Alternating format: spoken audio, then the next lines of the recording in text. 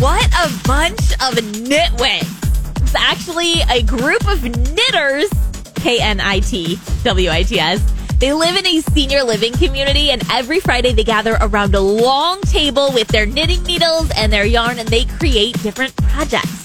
In the past, they've knit liners for helmets for the troops in Afghanistan, dolls for Ukrainian orphans, but their most recent project is a collaboration with their local children's hospital.